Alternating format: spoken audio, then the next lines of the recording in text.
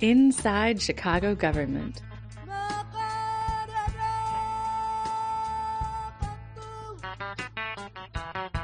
ChiGov.com.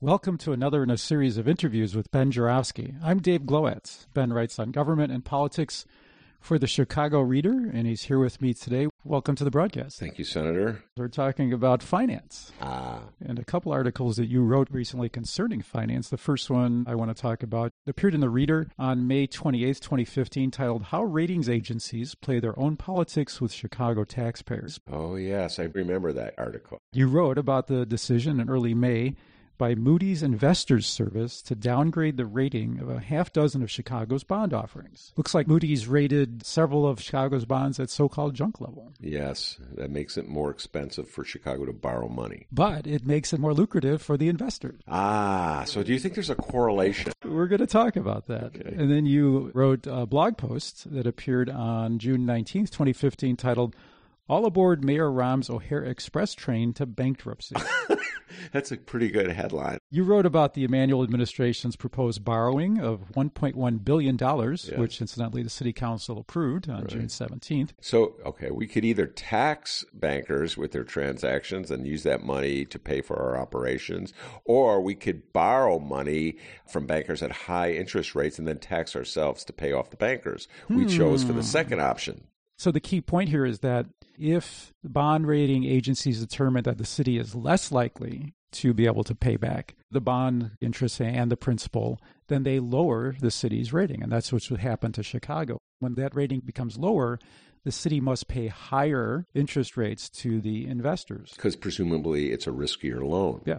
Even though really nothing has changed. It's no more risky than it was the day before. Right. And this came out recently right after Moody's Investors Service did the downgrade. An analyst who was on a panel discussing this with a Moody's person said the likelihood still is like vanishingly low that Chicago would default. Yes. So we're at the point right now, after this downgrade, that Chicago now pays about double the interest rate of what top-rated cities pay.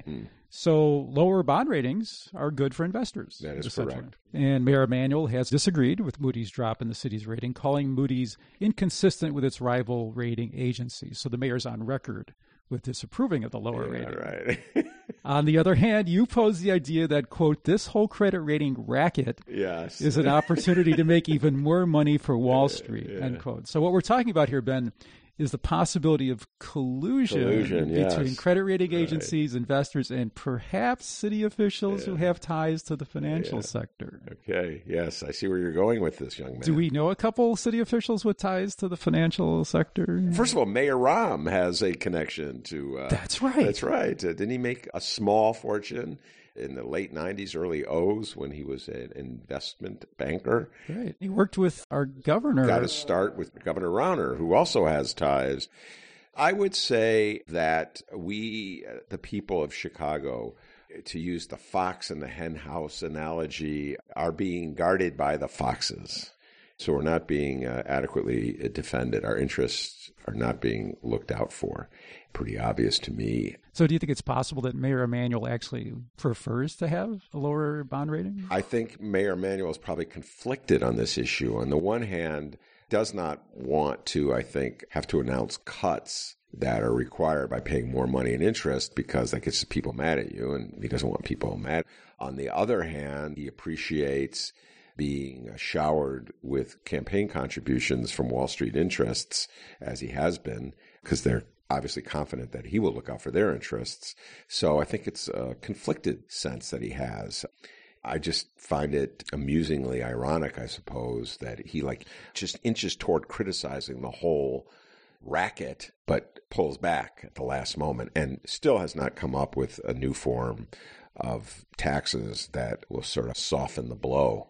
I've had this debate with lefties for a while now that whether Rahm is an ideologue, a neoliberal ideologue who actually believes that we are better served if we diminish the power of unions, give more control and power and authority to the moneyed classes, the Wall Street bankers, etc., or if he's just a pragmatic politician who thinks that it's in his short-term best interest to gather as much money in terms of campaign contributions from Wall Street interests and play the anti-teacher union card and see where that gets him. Do you have a position on that? I want the NSA tapes of his phone calls with Ken Griffin. Okay. That might help us. Yes, it might help us. We don't have enough data. Or the email. Why don't you FOIA for his email? The emails that the Tribune has sued for him to release around these bond deals? Yes, those emails. See how that turns out. Then that's all we've got time for. Thanks for joining me today. Thank you, sir. Listeners, we always welcome your questions and comments or suggestions for future interviews. You can email those to us via contact@chigov.com or go to our website, chigov.com, or Inside Chicago Government on Facebook and Twitter. I'm Dave Glowacz. Thanks for listening.